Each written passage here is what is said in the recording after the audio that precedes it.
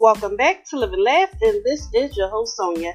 And today's story is, don't judge people before you truly know them. A 24-year-old boy seeing out of the train's window shouted, "Dad, look at the trees. They're going behind."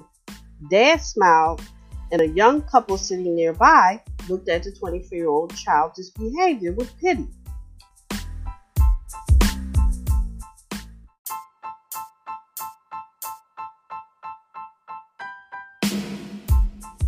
Suddenly, he again exclaimed, "Dad, look at the clouds. They are running with us."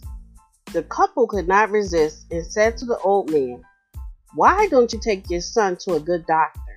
The old man smiled and said, "I did, and we're just coming from the hospital. My son was blind from birth, and he just got his eyesight today." Thank you for listening, and if you know anyone that could benefit from this story, please go ahead and share it.